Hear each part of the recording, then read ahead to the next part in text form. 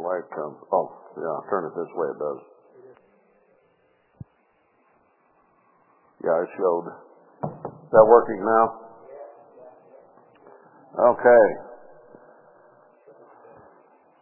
I think we're recovering from the feast. It was a wonderful time. We did have some sickness, and I'm feeling fine, but I still feel, it's not sore, I don't have a problem. My voice is just not back to 100% yet. I can kind of hear and feel that. But I think it's strong enough to get through the day without any problem. We have a New Moon Bible study coming up Tuesday evening. It's getting late enough in the year. Let's go ahead and move it back to 7 o'clock. 7 o'clock makes it a little easier for some. Tuesday evening, 7 o'clock, begins the 8th month of God's year.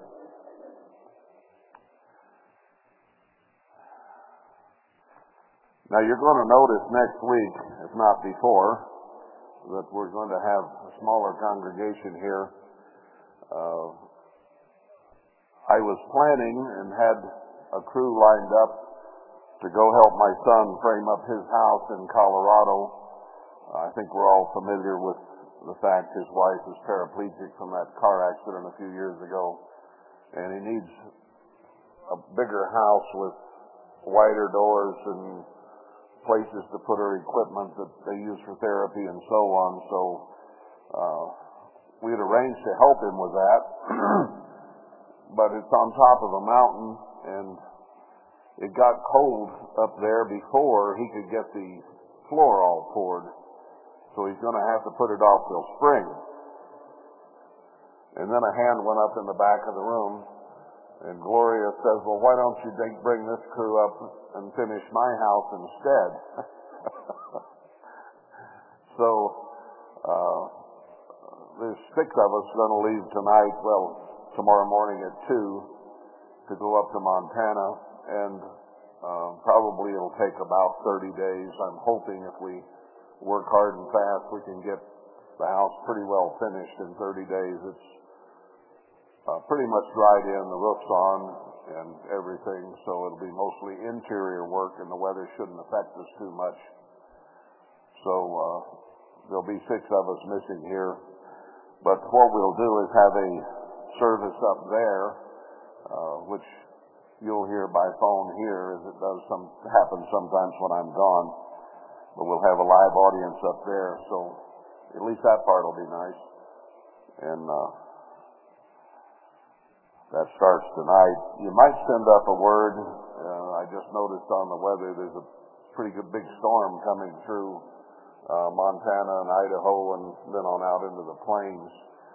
It's talking about snow accumulating 5 to 12 inches up in the higher elevations, but where we're headed is down about 3,500 feet, because most of Montana is fairly low in elevation, the valleys. Not like Colorado where it starts at 5,000. And they only look to get maybe 1 inch, 2 inches where we're going, and the ground's warm enough, it'll probably be gone in a day. So it's not too bad there. The only thing I worry about is a silly millimeter on the highway. That's the only thing to be concerned about. But down in the valleys, it may be mostly rain or a very light snow that quickly melts. So I don't think there'll be too much problem. And by the time we hit Salt Lake, it'll be about sun up or close to it. And then the sun melts it off very rapidly if there's any left on the highway. So I don't really foresee much problem, but nonetheless, it's nice to have some prayers and angels flock. I like that part. Well, there have been some developments on the international scene, and I'm trying to kind of keep up with that and keep you apprised as well with a little analysis. You might remember I said, I think during the feast, I don't remember exactly, but maybe a week or two before, that NATO would break up, that Ephraim and Manasseh would be fighting each other, and they'd both be fighting the Jews, and there you have the main tribes of Israel fighting with each other, and the rest of the brothers then obviously would be involved as well. And with the pressures that are being put on, this is now beginning to happen.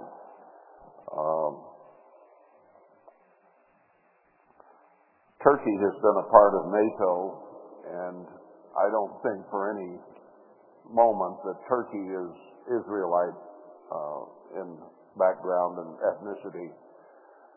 But they have now begun to work with the Russians, and it appears that they're going to be a marketer for Russian oil and work with Russia as opposed to NATO. And you don't sit in the middle and be a part of NATO and be working with Russia around the corner. So it would appear that Turkey will be shortly out of NATO. So there's your first big crack, one of the nations actually leaving, though it is not an Israelite nation. And along with that, I think you've already heard that the Arabs are making noises of joining BRICS, Brazil, Russia, China, South Africa, and India, which will be a major rift as well. Because the petrodollar has been used for Arab oil all these years, and now they'll be taking other countries' money, particularly Russia and China's money, instead of the U.S. dollar, and the world will no longer depend on the U.S. dollar. Now, we've been seeing this starting to happen, and we've always bombed the nations that tried to do this. But it's getting to be where the bigger ones are doing it, and there's not a whole lot we can do about it, except try to defeat them in some way or another, which we're trying to do with Russia, using Ukraine as a proxy to do that. But there's been another break in that story as well, in that Iran made a deal and has now shipped cargo loads of drones and missiles to Russia. So Iran is joining the Russian side in an open way. Now, to me, there could be implications there, because I think Daniel 8 is talking about America being the goat from the west that doesn't touch the ground but flies, and is a danger to other nations. And it says that that goat would break the horns of the Medes and the Persians. We already did the Medes in Iraq, I think, pretty well. And Iran calls themselves the Persians, and probably that is true. So it says that the goat will break the horn of the Persians and then have its horn broken. So it might be that Iran joining Russia at this point may be what precipitates our attack upon Iran, because we don't want Russia to be aided in any way by anyone. So you can't take on China, who's aiding Russia at this point. They're too big without having a worldwide nuclear holocaust. But you could attack Iran as something kind of on the side that would push at Russia and China, but not attack them directly. So who knows where that will go. I'm sure that the policymakers in the Pentagon, primarily, and behind the scenes, those who are directing this whole thing,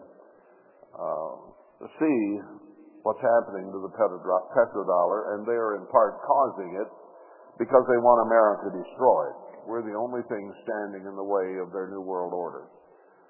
So they're doing things behind the scenes to manipulate and cause us to go. And these things are now beginning to happen fairly rapidly, as you see the cracks in NATO, and people are aligning now with Russia and China and the BRICS nations. So we'll see where that goes, but it can't be good for the United States, or at least the United States surviving as it currently is.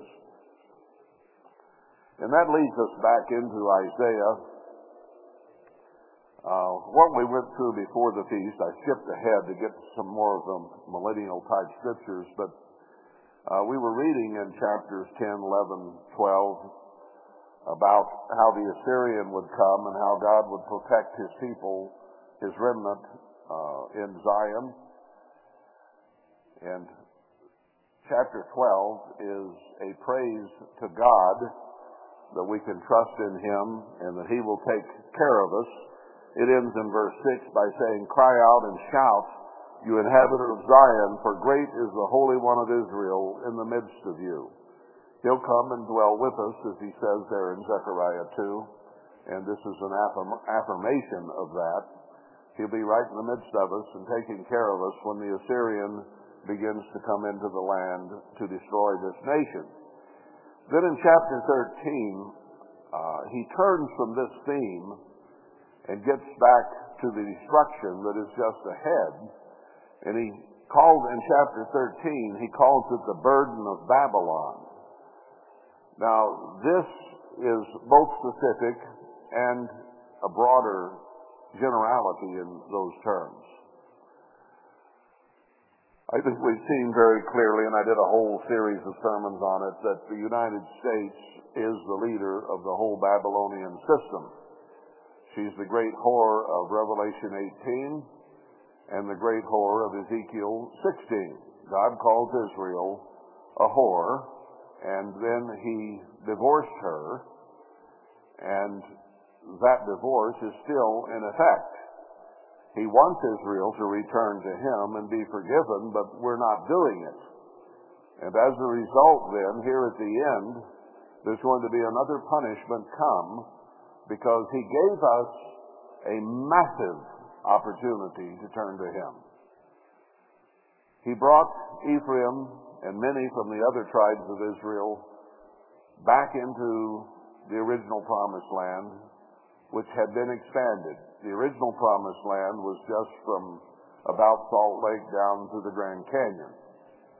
And he said he could expand that, which I believe he certainly did, to essentially the whole North American continent.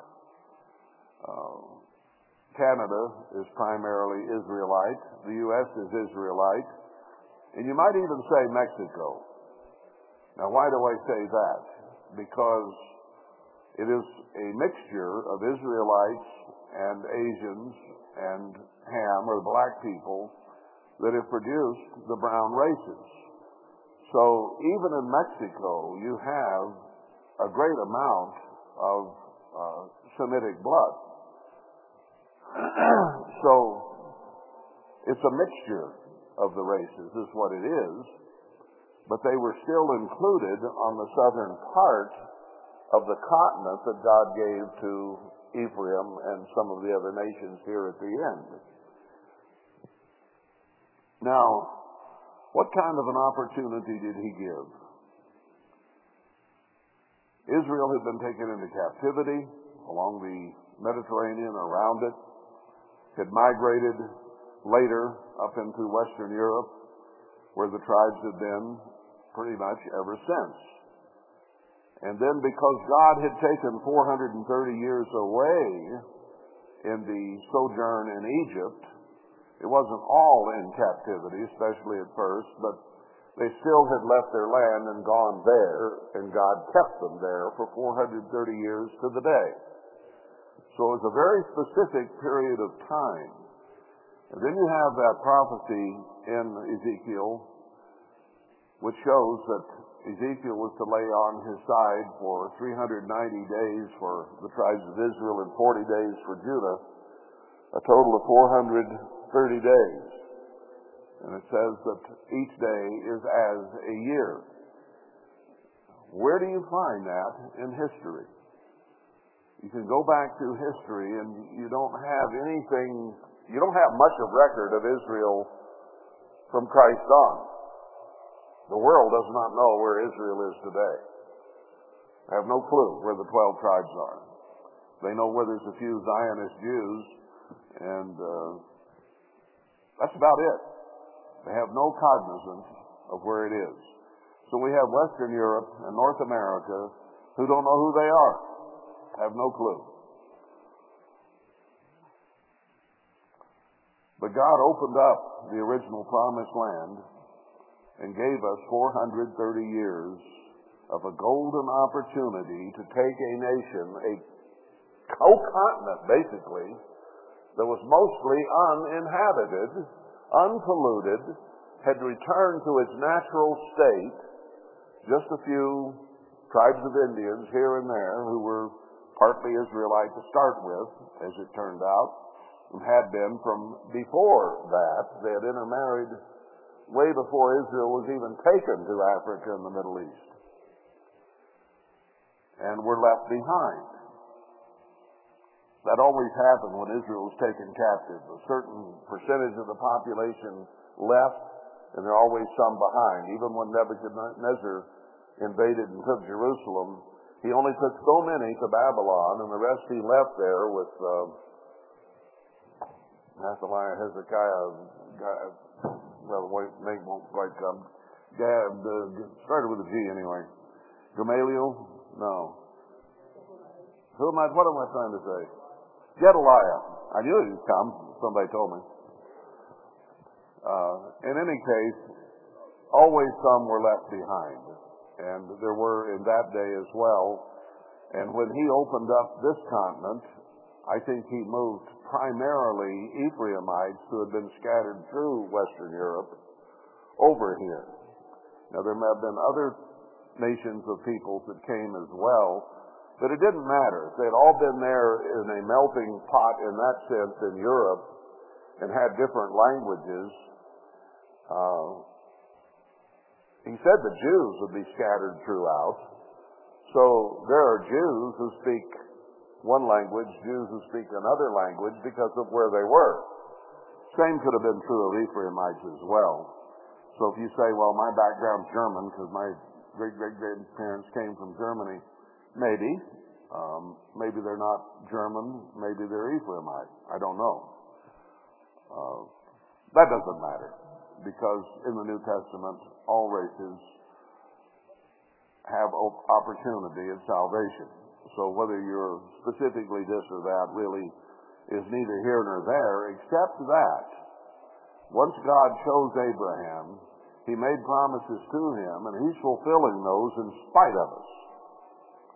And he gave us another opportunity to live as Abraham, Isaac, and Jacob, and Moses, and others did for 430 years on a new continent where we had every opportunity to turn to God and be thankful and worship him.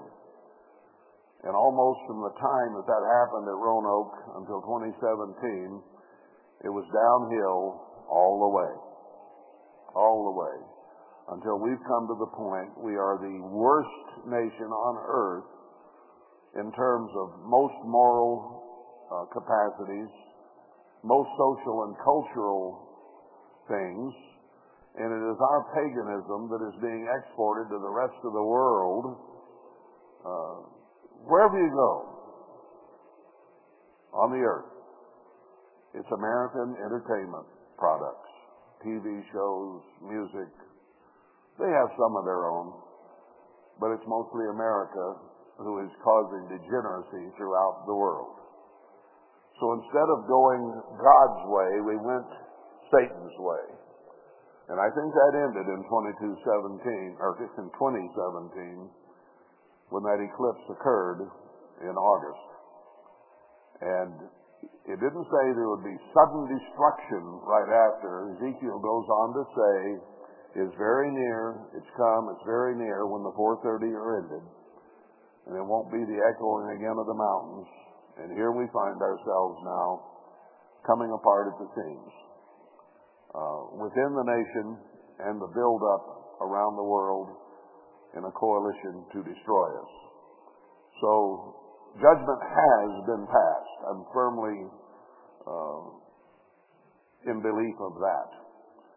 And it is now a matter of the judgment coming, and it's coming now a little at a time, and it's speeding up day by day. So that's where we are. And chapter 13 picks it up there, because overall, the world is Babylon. God is not the author of confusion, but Satan is. And the scriptures make it clear he's the present ruler of this world. Virtually everything on this earth is done Satan's way now, not God's way. And Satan has many devious counterfeits of anything good. So some things might appear pretty nice, but underneath there's rot and there's ungodliness. So America represents the point on that sphere.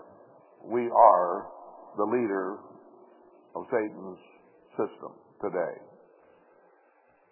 And the rest of the world resents us. And God is going to destroy us. Now, he takes a more general approach in this chapter and the next one, and includes not only us as the head of Babylon, but he expands it to include the whole world. So this burden is against the head of Babylon, and it's against the whole Babylonian system and Satan himself, as we shall see. So this, after he encourages his remnant people who will obey him, and says, I'll dwell among you, and I'll take care of you, and I'll protect you, then he turns and shows what he's about to do here in chapter 13. The burden of Babylon, which Isaiah the son of Amoz did see, lift you up a banner upon the high mountain. Now that's sword rattling. That's picking up flags and waving them. Lift up a banner. This is what peoples do before they go to war. They announce it with sword rattling and flag waving and all this kind of thing. This is historically the way it's always been done. Exalt the voice to them. In other words, yell and shout. Shake the hand. What do you do sometimes before you attack somebody? You shake your fist at them. This kind of rhetoric being used here. That they may go into the gates of the nobles. So what he's saying here is raise up a flag and rattle your swords. You're going to go into the gates of the nobles. Why? Because nobles here would be those people who are in charge, the ones who set policy, the ones who make the laws, the ones who govern, if you will, and they represent the people in that sense.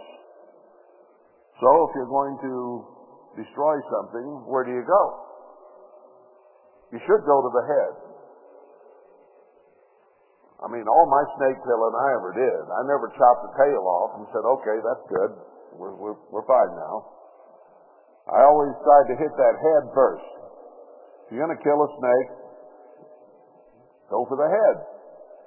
If you're going to destroy a country, go for the head. That's why I always knew we were not trying to win in Vietnam. All you had to do was just bomb Hanoi to the ground, kill the head of the snake, and it would have all been over.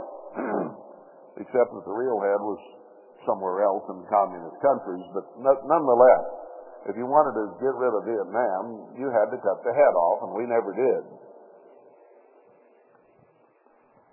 So God knows how to go about this.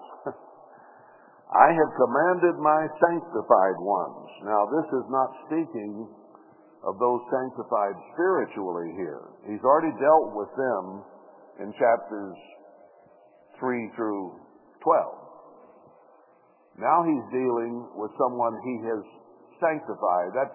It can be a religious term, but it only means set aside for a purpose, a reason. So sanctified here means he has commanded some that he set aside for a purpose. I have also called my mighty ones for my anger. Now he's made it clear that he's angry at Israel because we have not taken the lead. We have not been godly. We have gone the way of the world and the devil. So he's very, very angry with Israel. So he's calling these people up, and we'll see why here in a moment. Even them that rejoice in my highness. Now these people he's gathering will rejoice in the power, the opportunity to destroy that God is given. Let me use a small example to illustrate that. Well, it's not a small example, but don't you think when God told Satan, I have a servant here, he's quite a man really, Job, I love him, I think an awful lot of him, but I would like you to torment him for me. Now, did God rejoice in God's highness, his might, at that point? Oh, yeah, because he had not been able to touch Job and others because of God's power. And then God says, I think I'll turn you loose on Job. Oh, yeah, here we go. He rejoiced in that opportunity, I'm sure. And boy, did he go after it. The noise of a multitude in the mountains. Mountains can represent governments, so a noise in the multitudes in the mountains. So many soldiers, a big military led by governments. Like as of a great people, a tumultuous noise of the kingdoms of nations. Now we can go to Psalm 83 and it lists a whole bunch of nations that will be involved in the destruction of Israel. And I'm not talking the Middle East, I'm talking about America and Canada and Western Europe and Australia and so on. But here, there will be a loud noise of the kingdoms of the nations gathered together. So God is going to allow them to be gathered together for his purposes. And the setting so far here is of war. The Lord of hosts musters the host of the battle. That tells you right there in explicit terms that this is peoples who are sanctified for destruction, for battle, for war. Howl you, for the day of the eternal is at hand. It shall come as a destruction from the Almighty.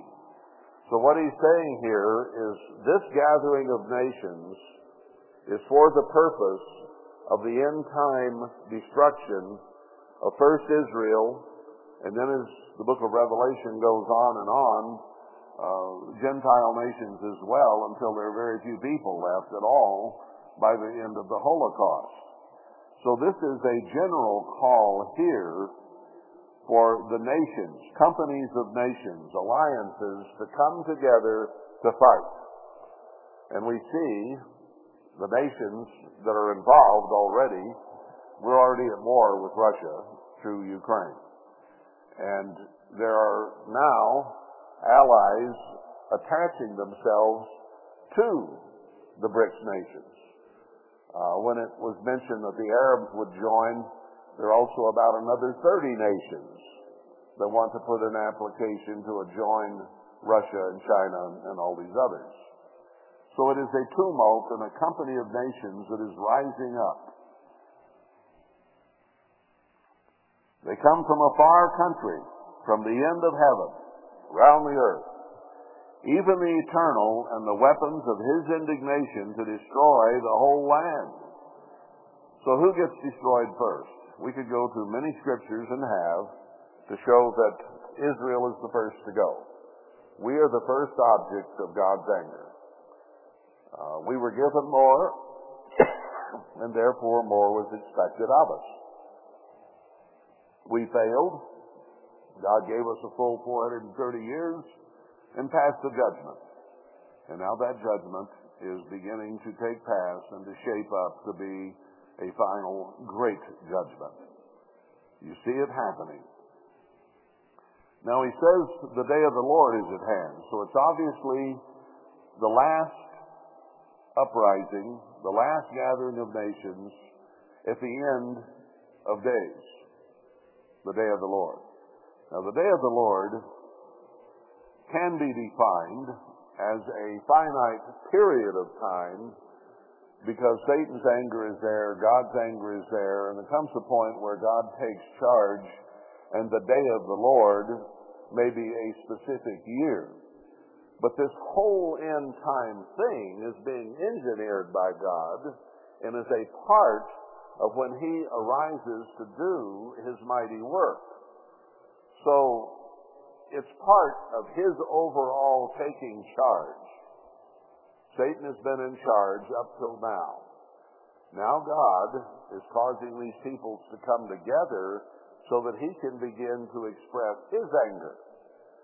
And it is his anger against Israel that is causing us to go down.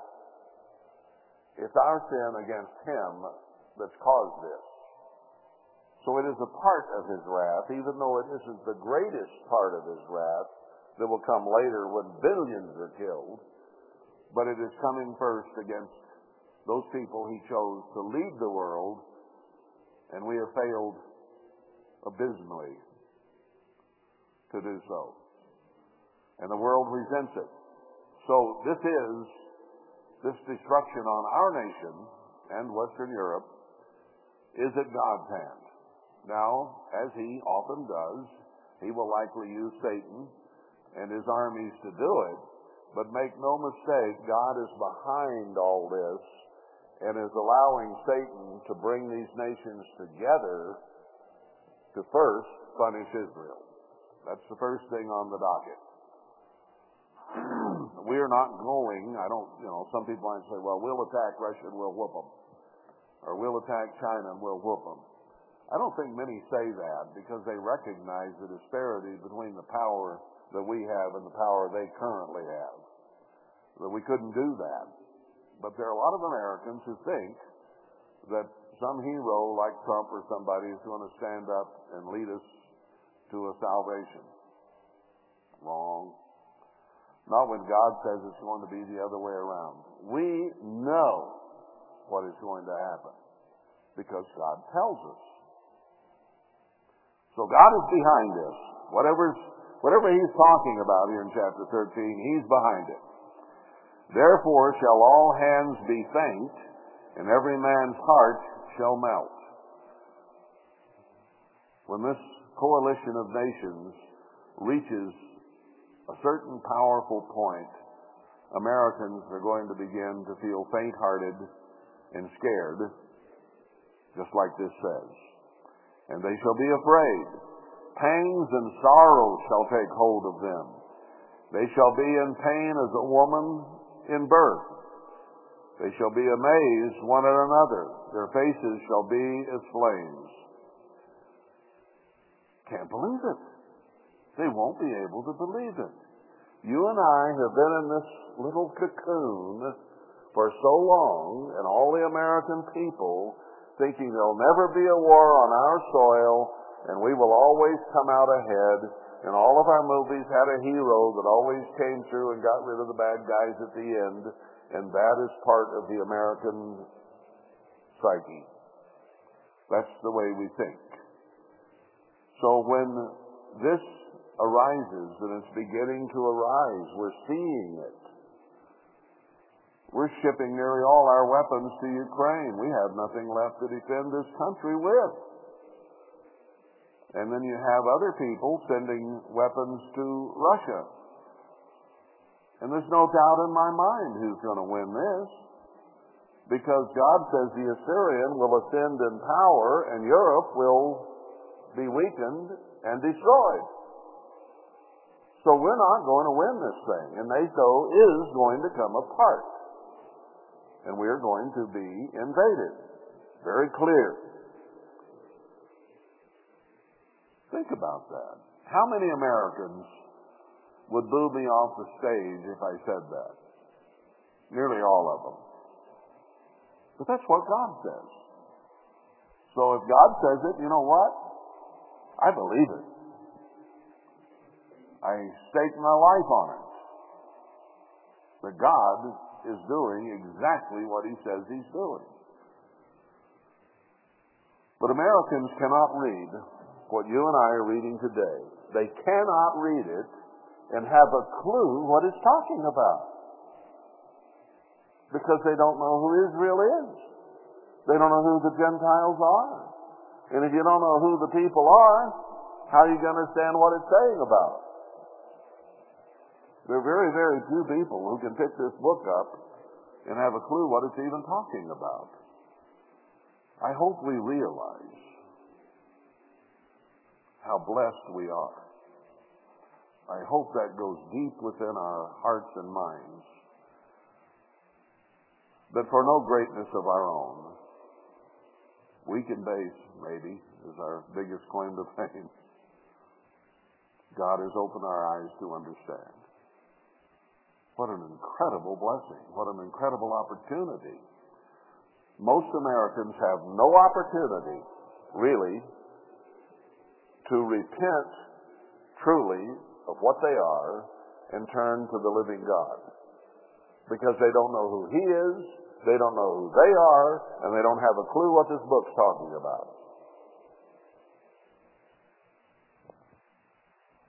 They're lost. They have no chance at the moment. They'll get there as the millennium of the great white throne judgment. But God said, don't even bother to pray for them. They will not change. He knows that. He knows Israelites. Stubborn and rebellious.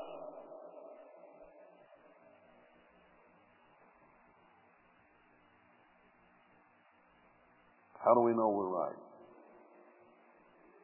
I just said a mouthful, you know. How do we know we're right? A lot of people read the Bible and they don't get much out of it. They read the New Testament, a few verses there, and maybe they'll turn to Psalms and Proverbs if they need a little inspiration. And that's all they know. But we've studied it. Up and down, back and forth, here, there, and everywhere. And God has opened our minds. And you couldn't open your own mind. The fact that you understand this, and you can read it, and it all fits. It's right. It can't be wrong. Because it doesn't matter where I go in this book, from Genesis to Revelation, everything ties together. It sounds like you're saying the same thing over and over, because it doesn't matter where you are, it's the same story. And you could not have that many authors writing that many books, thousands of years apart, and having everything completely fit together. That's impossible without God. So He inspired this book, and He opened your mind and inspired you to understand it. So how do I know we're right? Because God did it.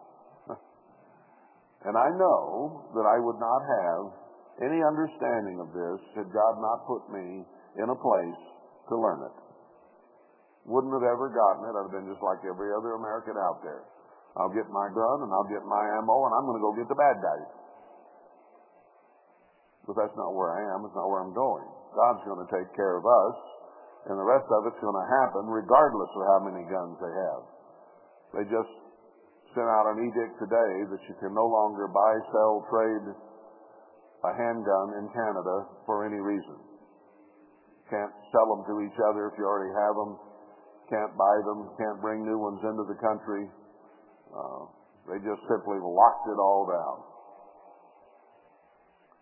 Now everybody up there is going to be completely safe because only the criminals will have guns.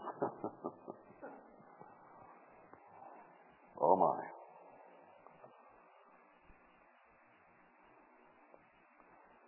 Anyway, he says we're going to be full of sorrow, and the pain and the grief will be like a woman in childbirth.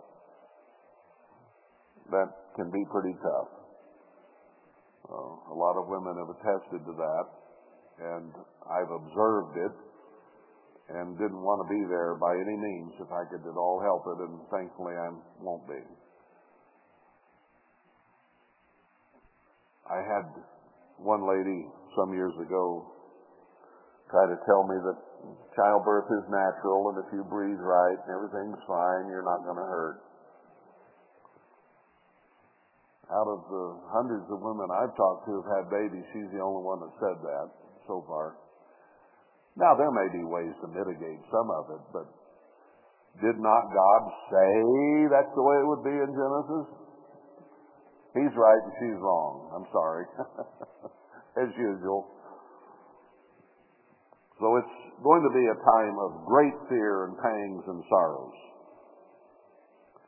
Verse 9, behold, the day of the Eternal comes, cruel both with wrath and fierce anger, to lay the land desolate, and he shall destroy the sinners thereof out of it.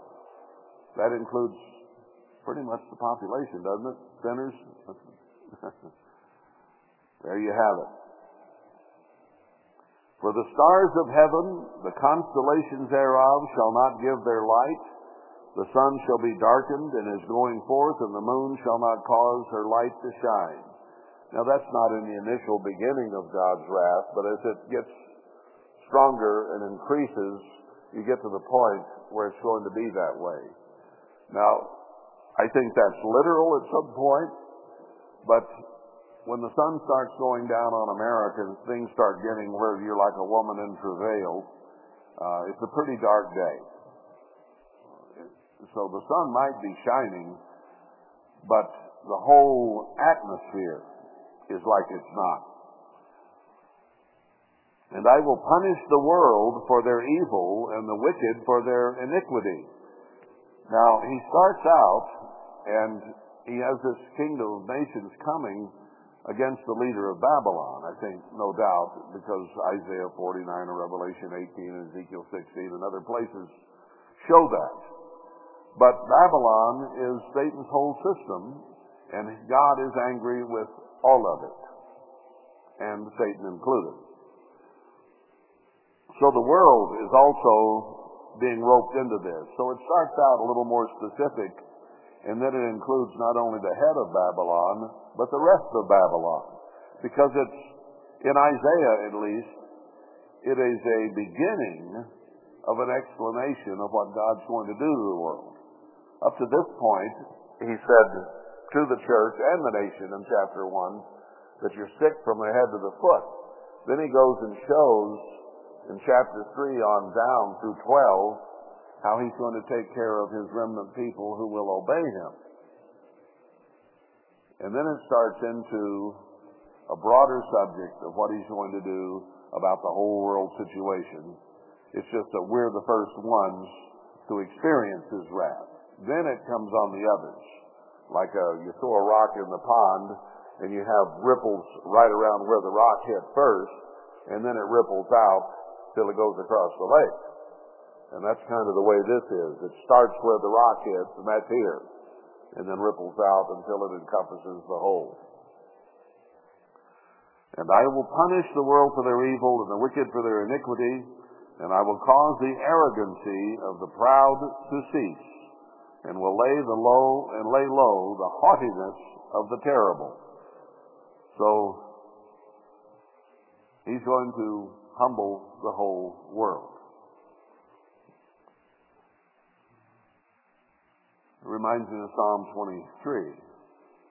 Yea, though I walk through the valley of the shadow of death, I'll fear none evil, because God is there to take care of me, is kind of the way that chapter goes. And then I've seen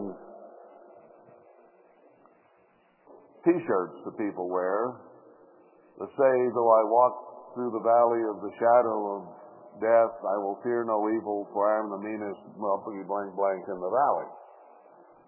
Now there's haughtiness and pride. A few will fear God, but a lot depend upon themselves. I will do what I need to do, and I will prevail, and there's an awful lot of pride. God hates pride, and he's going to get rid of it for the whole world. I will make a man more precious than fine gold. How precious is fine gold? Hard to find. Hard to get. Hard to keep. Pretty rare as a commodity on the earth. Well, he says he'll make a man more precious than that. Harder to find, in other words. Not very many of them around. Going to destroy the population. Even a man than the golden wedge of Ophir. Some of the finest gold around, and it's even more scarce. And finding a man will be that difficult. And it shall be as the chased roe, and as a sheep that no man takes up. Now, if you have a deer that's being chased by hunters, he's in serious danger. And he says men will be the same. He uses a different analogy here. Or as a sheep that's not taken up. You leave a sheep out by itself and don't put it in a corral. It makes it easy for the bears, the wolves, any predator that's around to destroy it. So a sheep that's left out pretty rare to find because it'll get killed. So he's showing how it will be with people. They shall every man turn to his own people and flee everyone into his own land. I've always liked that verse because we've had so many people coming into the United States to enjoy the American dream, and God is going to turn it into the American nightmare. We still have thousands and thousands of people coming across our southern border every day. Every day. And it's going to come a point when they're going to turn tail and run right back where they came from, because it's going to be worse here than it was there. They haven't quite reached that point yet, because it's still better in many respects for some South American countries to come here than to stay at home. But that is going to be turned completely around, because this is where it hits first, and this is where it's going to be worst first. And people will turn around and leave. I'm headed back where I came from. Everyone that is found shall be thrust through. You're going to diminish the population. We know 1/3 by famine and pestilence, 1/3 by the sword, 1/3 taken captive and a sword after them, and will be few and far between. And anyone who is found will have a sword jabbed through him. And everyone that is joined to them shall fall by the sword. So little groups of people will also fall. Their children also shall be dashed to pieces before their eyes. Do I have to elaborate? Take your baby and bash its head against the concrete wall is what they're going to do. It's sickening, but it's coming. Their houses shall be spoiled and their wives raped. All those Chinese and Russians and Arabs and all these other people coming into this country. There's another place that says to the American women, you want to show it? Okay, the whole world's going to see it. You not only have short and see-through clothes, but you won't have no clothes, because you'll be ravished and left bleeding on the ground. God means business. Behold, I will stir up the Medes against them, which shall not regard silver, and as for gold, they shall not delight in it. They're going to be so excited to come in and kill us and destroy us that if you have gold or silver and offer it for your life, they'll laugh at you and kill you anyway. Some of our leaders may try to bribe them. Won't work. Their bows also shall dash the young men to pieces, and they shall have no pity on the fruit of the womb. Their eyes shall not spare children. What goes around comes around. We're destroying millions of children on a regular basis in this country. Mercilessly killing babies. And they're going to come in and do to us what we have already been doing. What goes around comes around. In Babylon, the glory of kingdoms, this beauty of the Chaldees, excellency shall be as when God overthrew Sodom and Gomorrah. Now there's you a comparison. It's going to be a total rout, complete destruction. Those who are left alive will be taken into slavery.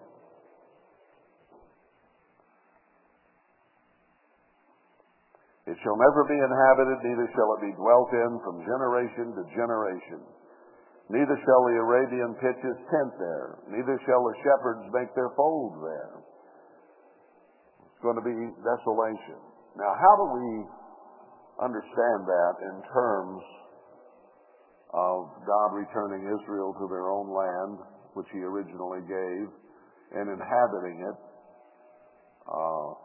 Because that's clearly to be done in the millennium, in the great white throne judgment, that Israel will return to its own land. And here it's talking about nobody dwelling there. I wonder if God is not going to make that satanic shaped Washington, D.C., the lead city, the government of the U.S., like this. Maybe just D.C. itself will be absolutely desolate and no one dwell there in order to have a lasting commemorative, a lasting warning that that's what happens to a people who deny God. I don't know, just a thought. Or maybe New York City, which is in some respects ahead of Babylon. Or maybe D.C. and New York both, who knows? Since this is speculation, I'll throw another one in there. I don't know. I don't know that I have that answer entirely. We do know that he talked about Jerusalem being desolate for many generations and no man dwelling there. And that has been the case where the original Jerusalem is. No one lives on that hill. No one. And there's no sign that anybody's lived there for many generations. Not inhabited now, nowhere, even on the edges. Back from it, there's a few houses, but not on it, not anywhere. And yet, God says that then that's going to be turned around and it will be inhabited again in its own place. So, God puts these things on a place, as he did Jerusalem, and it's been that way for many generations and still is, until his remnant go and restore it and build a temple in Jerusalem. The beast has got to have somewhere to defile. And there's no temple of God in the Middle East. And the Jews, if they build something, will be a temple of the Jews, not a temple of God. And I think they have precious little time left to do it if they're going to do anything at all. They haven't found a red heifer yet. Every heifer they find's got a black hair or a white hair somewhere. What a futility. That's not in the Bible. So I don't know exactly how he's going to fulfill this. This is just a question in my mind. If it's talking about the whole earth being Babylon, then it means that no one would dwell on the earth. We know that can't be true because it says we'll be living on the earth and reigning here over people. So it can't mean that. It could mean a part of Babylon that he set aside. That's why I speculate that he might set aside a small part of it and say, this represented it, and it will be this way. Don't know. We'll see. He means something, and he knows what he means. Just because I don't know what he means exactly doesn't mean he doesn't. So then I wait to see what he means. But I trust him to know exactly what he's doing. That we have to do. John Reitenbaugh had a very good Berean, was it this morning's or yesterday's, in which he went through and showed what faith really is, using Hebrews 11:1. It's something he wrote in the past, not recently, but showed how faith is belief in God in the beginning. You start believing in God, so you're having a certain amount of understanding of who he is. And there's not much of that on the earth today, as Christ said that it would be. But then he shows that belief that begins increases over time to a level of confidence. Not just belief he's there, but confidence in him and his plan and his purpose and his word that it's true and it's going to happen. And then faith takes another step, which is conviction and trust, where you not only believe there is a God and begin to believe the things he says, and then you begin to have confidence in the things he says because you see things happening according to what he said. And then you come to the point where you have absolute trust in him, that whatever he says, he is going to do. And not Satan, not man, nobody can intervene with what God sets his hand to do. And it is that level of trust that you and I seek, where we read something in here and we can absolutely believe it. This is going to happen. And we look around at the earth that he has made and the heavens that he has made, and we have absolute trust that somebody had to do it, and he's the only one that could have. Now, how much of that kind of trust is there on the earth today? And even among the few that he's called out, where are we in that process of belief and confidence and absolute trust in the living God? Very well done, Berea. Anyway, there's going to be some place that is going to be uninhabited from generation to generation. But wild beasts of the desert shall lie there, and their houses shall be full of doleful creatures, and owls shall dwell there, and satyrs shall dance there. And the wild beasts of the islands shall cry in their desolate houses, and dragons in their pleasant palaces, and her time is near to come, and her days shall not be prolonged. So this destruction is coming, and some of it is total destruction with no one there from generation to generation. What generations are left? Those in the millennium and the great white throne judgment are the only ones that are ahead of us. So it's got to be speaking of that time. So let's go to 14 then, see how far we get. For the Lord will have mercy on Jacob and will yet choose Israel and set them in their own land. So here you have a follow-up that he's got a kingdom of nations coming against us, will be destroyed. There may be an example of an area that will not ever be inhabited again to remind us, but he's going to restore them to their own land. First of all, his remnant to Zion and Jerusalem, and then all Israel that survives the Holocaust to their original land here to live and rule, or live and be ruled. And the stranger shall be joined with them, and they shall cleave to the house of Jacob.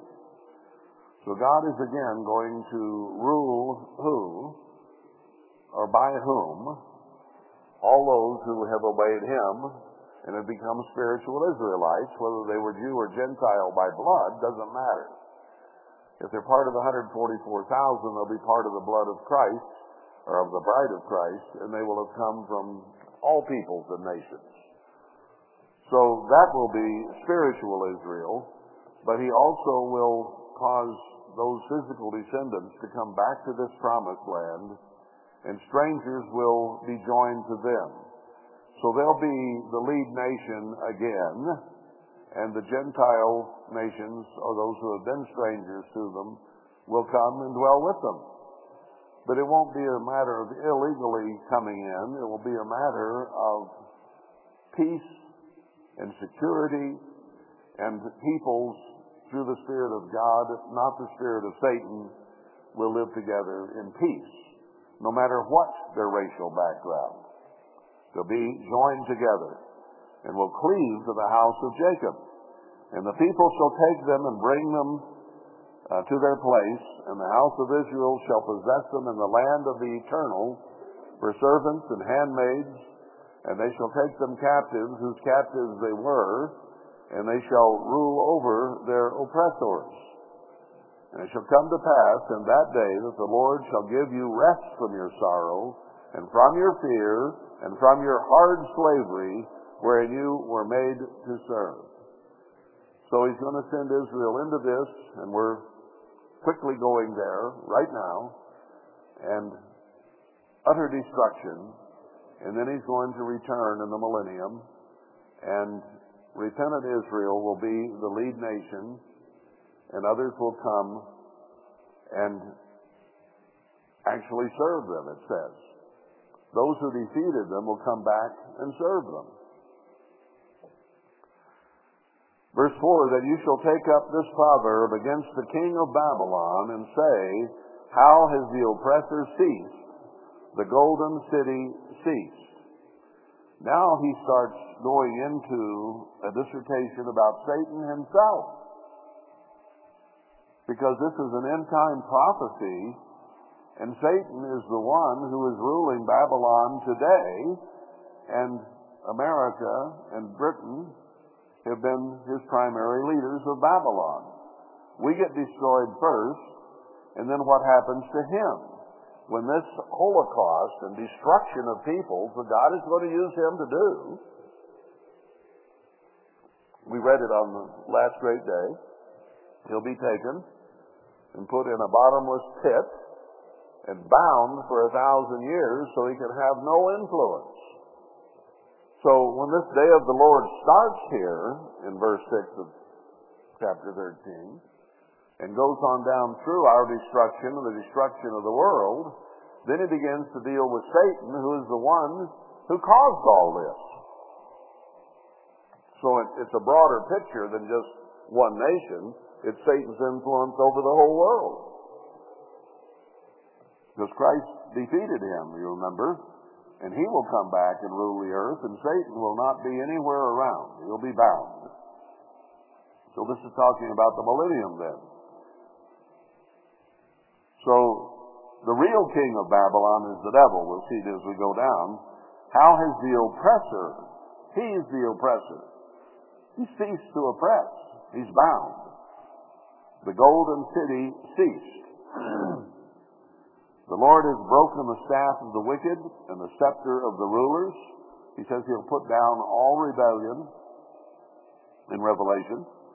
He who smote the people in wrath with a continual stroke, he that ruled the nations in anger is persecuted, and none hinders.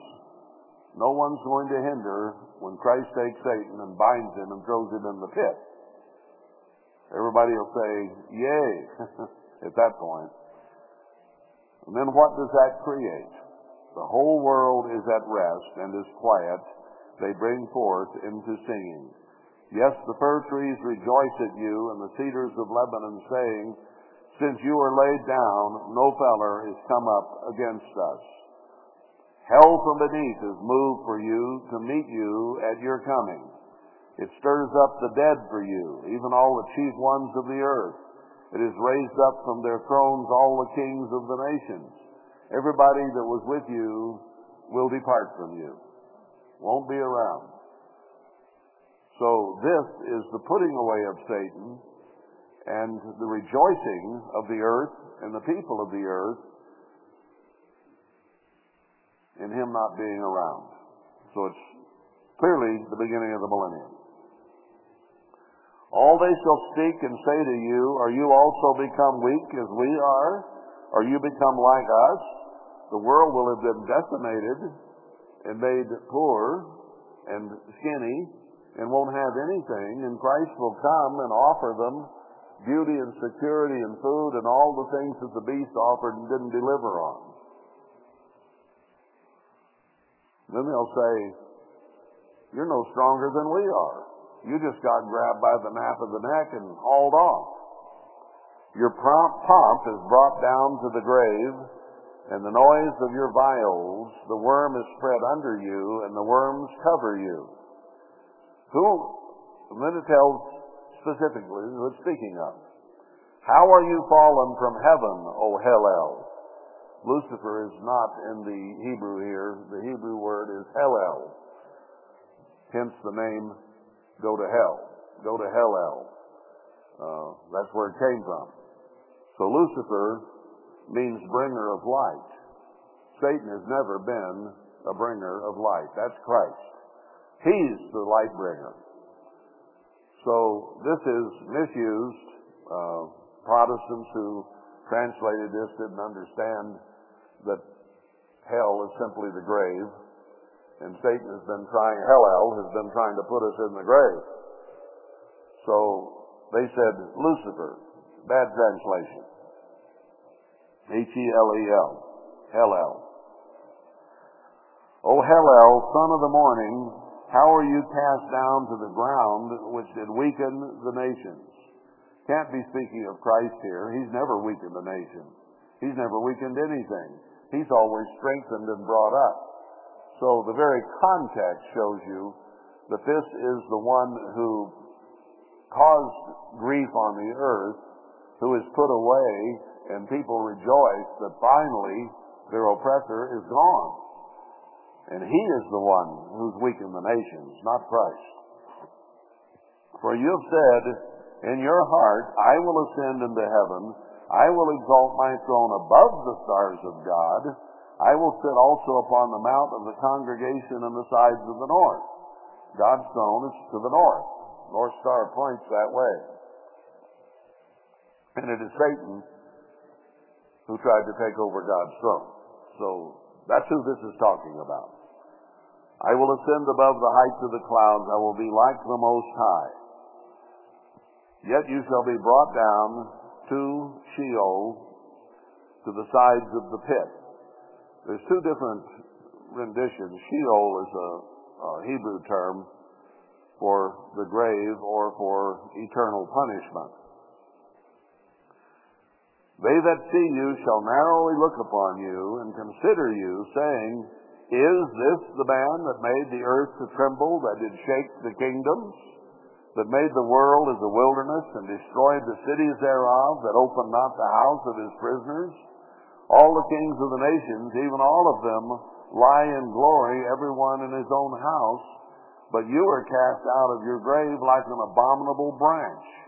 And as the raiment of those that are slain, thrust through with a sword, they go down to the stones of the pit as a carcass trodden under feet. That's the way Satan will look to people. He is totally deposed, put down, put in a prison. Now this is just Revelation 20 put in more specific terms, if you will. There it just says he'll be taken by Christ and bound 1,000 years, and he'll receive the nations no more till he's loose for a little while, we read.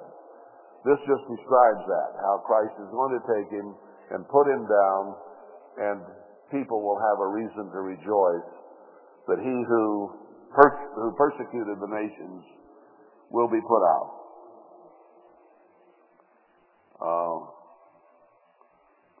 Verse 21, prepare slaughter for his children for the iniquity of their fathers. They that do not rise, nor possess the land, nor fill the face of the world with cities. Could be some reference to not only his physical followers, but maybe even the demons who are also bound. Because if Satan isn't around to deceive, neither will the demons. For I will rise up against them, says the Eternal of hosts, and cut off from Babylon the name and remnant and son and nephew, says the Eternal.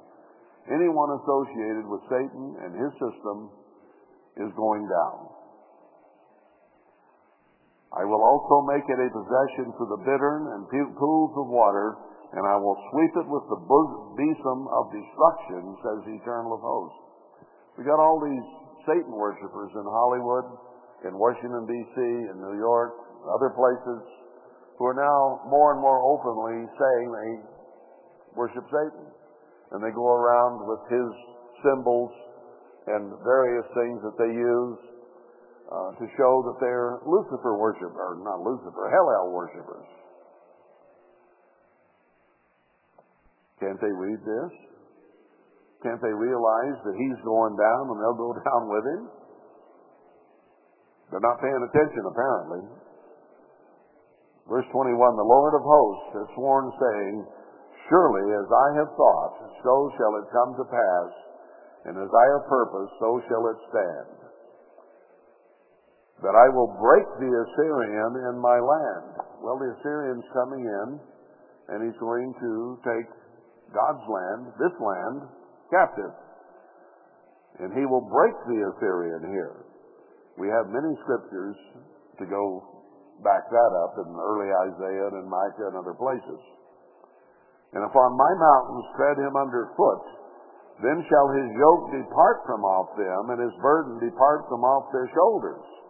So the Assyrian is not only probably the Russian, but all of those associated in that alliance of BRICS and others who are now joining it, who are coming against us. And their grip on us, their slavery over us will be broken. This is the purpose that is purposed upon the whole earth, and this is the hand that is stretched out upon all the nations. He's going to break them all. He said that he will bring vengeance upon those whom he used for what they have done. He's going to use them, but they were sinning as they did it. And he'll take care of that too. His hand is stretched out. Who shall turn it back? Can't be done. In the year that King Ahaz died was this burden that we're just reading here. But it's about the end times and the day of the Lord. Rejoice not you, O Palestina, because the rod of him that smote you is broken. For out of the serpent's root shall come forth a cockatrice, and his fruit shall be a fiery flying serpent. And the firstborn of the poor shall feed, and the needy shall lie down in safety. And I will kill your root with famine, and he shall slay the remnant.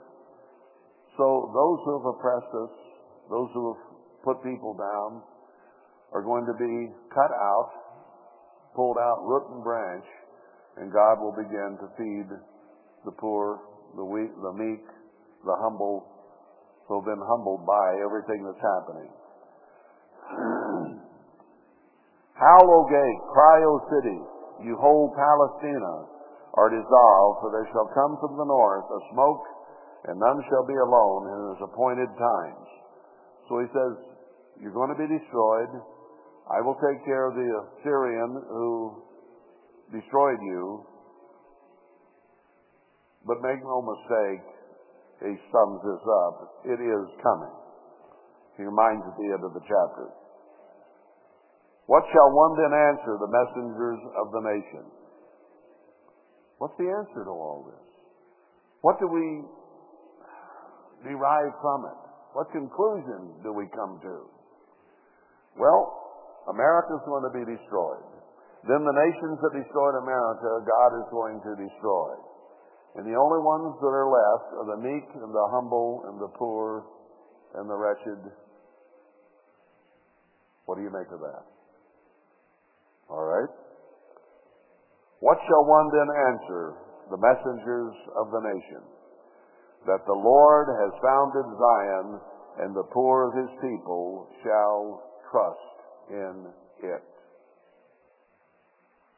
A very small remnant will have come through belief, confidence, and now absolute trust in the Almighty. Those who dwell in Zion, the only place. They're the only ones that are going to come out of this alive, unscathed, and blessed. Be thankful for the opportunity you have.